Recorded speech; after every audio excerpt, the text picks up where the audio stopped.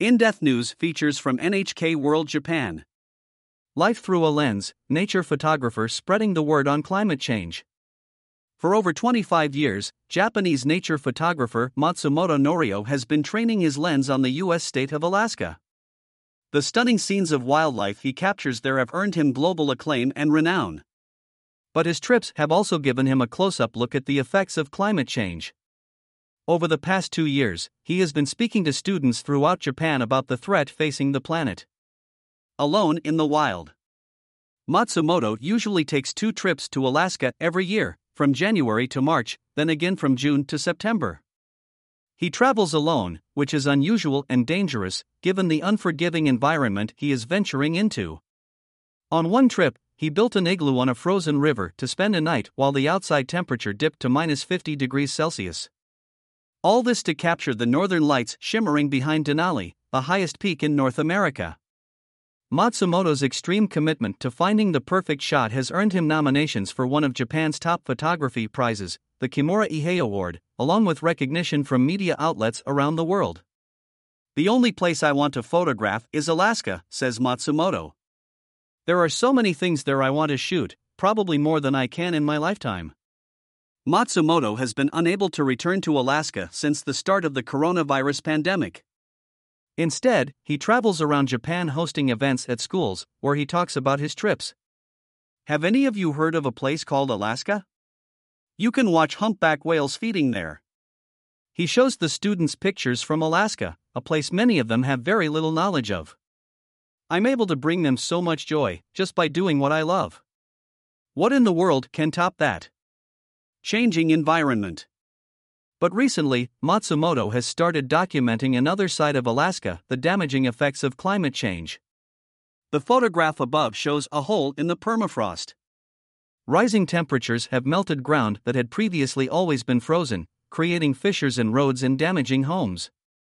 Matsumoto says the signs of global warming aren't limited to melting ice. He also sees the effects out at sea.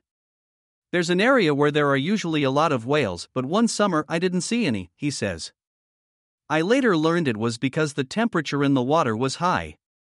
When that happens, the plankton and little fish the whales feed on disappear. And so do the whales. There was this ocean usually teeming with whales, and it was suddenly empty. I was stunned.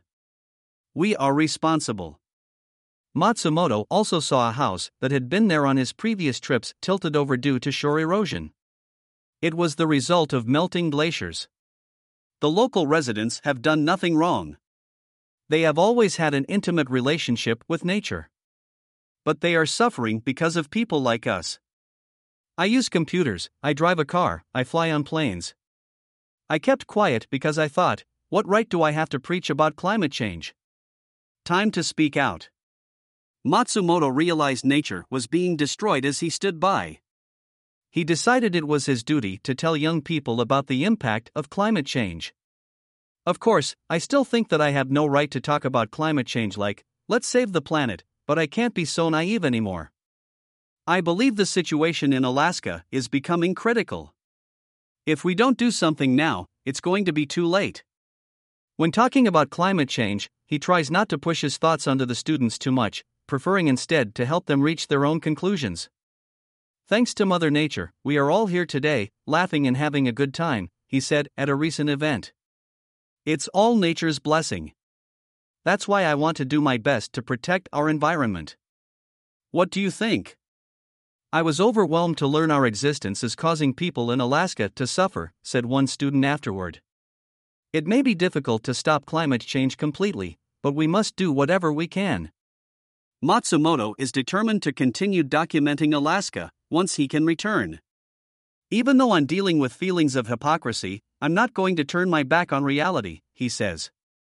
"I will play whatever small role I can to make a difference." Yumita Shinichi, NHK producer, Current Affairs.